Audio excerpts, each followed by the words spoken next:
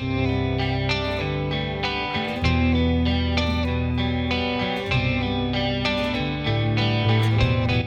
is Cultural Quarter of an Hour and I'm Charlotte Foster. Every week we will be exploring the culture of Stoke-on-Trent and the surrounding area.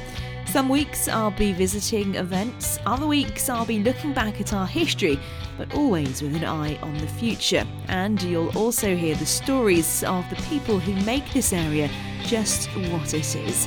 Culture is all around us. It's in the buildings, it's deep underground, it's in the air, and of course, it's in our blood. Hello, welcome to this week's podcast. Hope you are well. Now, you will know very well that what I love is when people get in touch with me to tell me about either, stuff that's going on around here that I need to know about, or somebody who I need to speak to. And when I was told about this woman and her project that will be taking place in Ghana, I absolutely had to find out more. So I headed to Stoke and to Crafty Co's shop on Church Street. Hi, my name's Tatu Ashanti. We'd like to build a library because we've had some very interesting meetings with people from Ghana. I have been to Ghana myself, and what I've seen is that there's a lack of books, and I think here in England, the UK, children don't value books, and it's something, being able to read and communicate with people is something that's universal. I mean, if you go to a country and you can't converse with someone, it's a stumbling block for you. So it's a stumbling block for the children if they haven't got access to school. Like I said, there's 500,000 Ghanaian children who don't go to school because of lack of resources. So we decided we'd like to create a small library for African villages to promote literacy, education and empowerment. We aim to collect 1,000 books for each library what we build, and to involve the community with voluntary assistance to clear land and assist with building, carpentry, glazier, painting and decorating of the library. We aim to ask schools to share the gift of reading with the African children by recycling their books. And we've come up with the idea that we'd call the book launch Where Were You When You Were New? And I'm hoping that the children take on to let them, after we've done all the lesson plans with them and taught them a bit about Ghana and the children, that they would be only too happy to, look at the books that they don't want anymore and donate them to a very good cause. And what are you going to teach the children? You were telling me a little bit before I started thrusting this microphone in your face about the lessons and how you're going to get the children excited. In order for the children to really understand how important it is, we aim to do some lesson plans where they learn about Ghana and a little bit about the history, what type of foods and things where they've probably never seen a banana tree and different plants, what we use herbally, and the colourful material, kente, where we want to dress the children up, obviously, and learn them a dance. But for the lesson plans, actually in the classroom, we aim to use all that information, what we've got in the lesson, and then we'd group them up in the classroom, and then our aim is to make them shipwrecked for a day. So all the resources, what has been told for them, they're going to use those resources to find shelter, sanitary, so they'll be able to use all the information what they've been given, and some of them will be in the form of a close exercise where they, obviously find out what the answers are. And then we're going to learn them some of the Ga language. This is one of the languages what they speak in Ghana. So each table would learn a few words, and then by the end of the lesson, they will converse with one another through the words what they've learned at each table. It'll be very interesting, very interesting. How important is it to you that you to spread this knowledge of different cultures? It's very important. I mean, I'm lucky that I've been able to travel to many African countries, and it's just something that Stoke-on-Trent, when I grew up, I grew up here, and we were the only black family in Stoke. And when I went away to university and came back after living in Africa, I couldn't believe the amount of black people that was here. Where did they come from? And I just think that with the influx of black children or children of colour that are now in Stoke-on-Trent, and when they go to school, we need to be able to show the children how to interact. If you know something more about their culture, it makes it easier, for the children. So, I mean, I couldn't really say I suffered racism as a child growing up in the 60s. And now we've got more access to knowledge and history.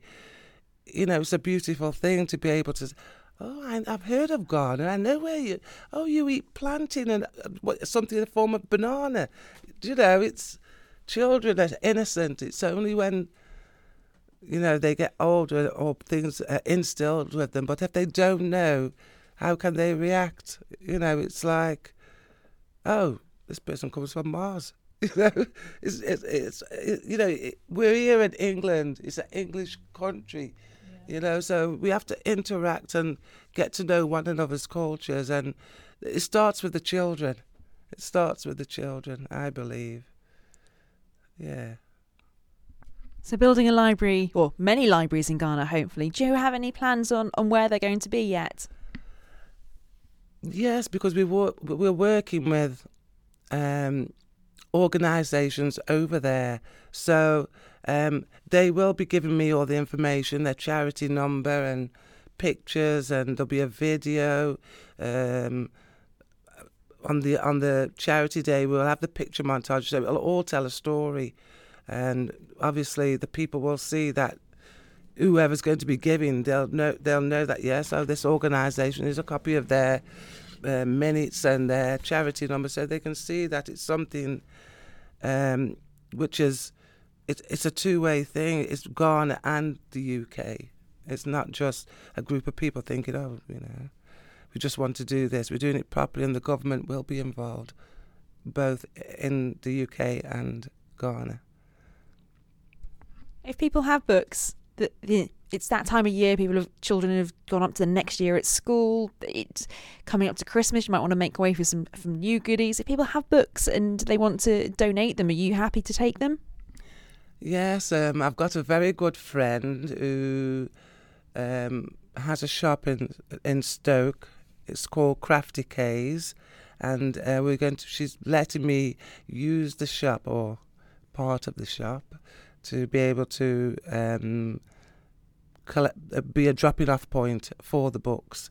So if anyone wants to drop any books off, it's at Crafty K's, 60 Church Street, Stoke. This is clearly a project that you're very passionate about, something that you clearly love. Why are you so keen for this?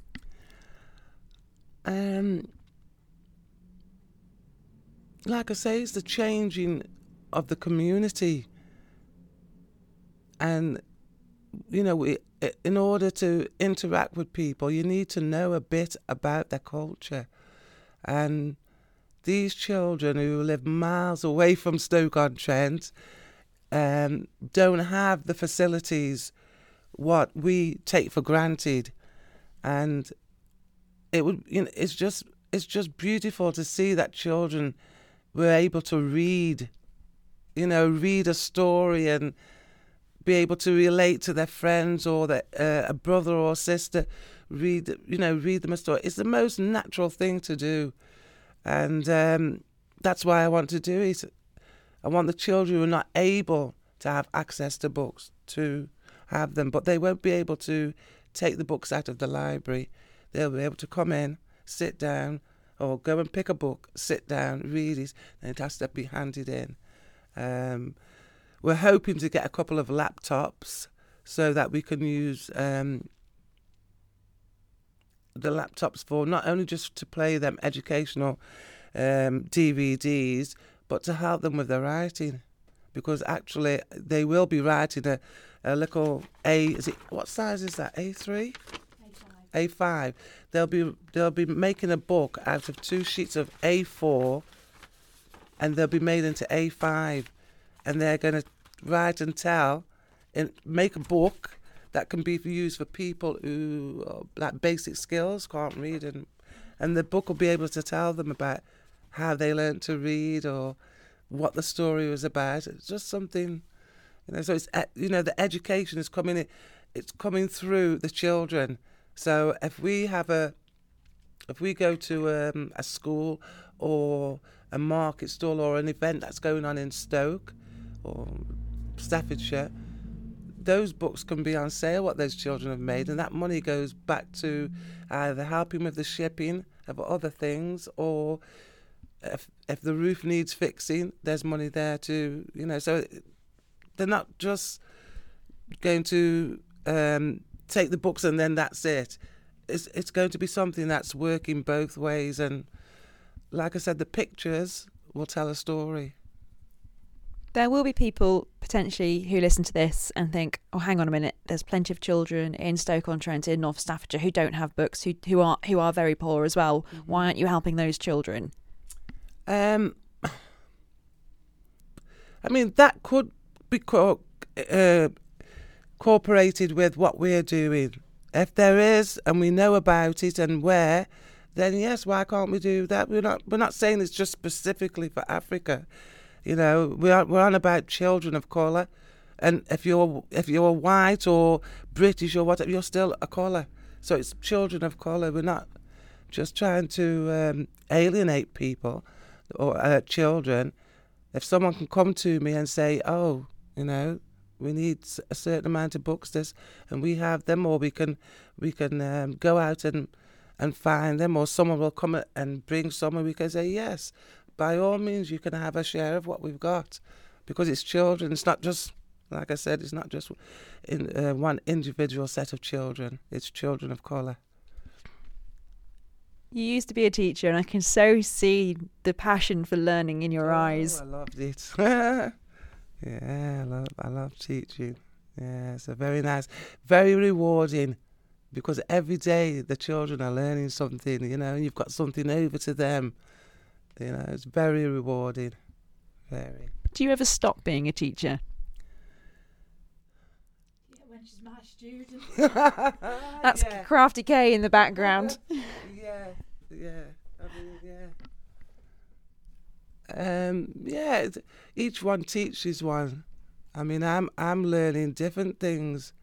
When I first came to the shop, I came to find out if someone could crochet something for me, wasn't he? Yeah. And I've never left. Did Kay kidnap you? No, it's just I mean, I like art. I like creativeness, and it's something that's developed where these things are raising money. They're going to be raising money. Yes, despite it being a sunny day, I am surrounded by snowmen. Yes, knitted snowmen with scarves of different countries. We're making them and we're selling them. We've made bags. There's lots of stuff on display. I love all these. We've made hats. We've made loads of things. Purses, hat and scarves. We've made loads of things, And that's just coming here. I mean, I'm here every day. But, there's so much things to learn. And the people who come in have given me books, customers. They've come and given me books. So I'm lucky, I guess. I'm lucky. because I'm not teaching now, but I'm still involved with education. So I see that as a blessing. I had lots of fun recording this podcast, learnt loads, and hopefully I'll be back to follow this story very much at the beginning. And I love that. I love that we can be part of this journey together. And just imagine Stoke-on-Trent twinned with Ghana. It's exciting, isn't it? I think so. As always, let me know if there's someone out there doing something that you think I need to know about, because I've always said, and I will keep always saying, that culture is the people. It is everybody. We make up the culture of Stoke-on-Trent. Yes, we talk about some of the arts. Yes, we talk about crafts. But actually, it's us, isn't it? It's you and me. It is everybody together. We make up the culture. So do let me know about people out there, the things that are going on. Best way to do that is to get in touch via social media. Twitter @CQHpod. You can get in touch on Facebook as well. Just search for Cultural Quarter of an Hour on Facebook. And, just keep telling me these things, because I love meeting new people. Now, I already know what's coming up next week. I've been chatting to none other than Deb McAndrew. Yeah, Deb off of Corrie, as was. Now, Deb is a writer. She's writing loads of plays, all of which are based around this neck of the woods, aren't they? And aren't they fabulous? Well, I've had a bit of a chat with her about her latest production, Hot Lane. It's being performed in November. And you can hear that chat, plus some of the cast members. And don't tell anybody this, Deb told me a secret. It's a bit of an exclusive. You can find it out next Wednesday on the podcast.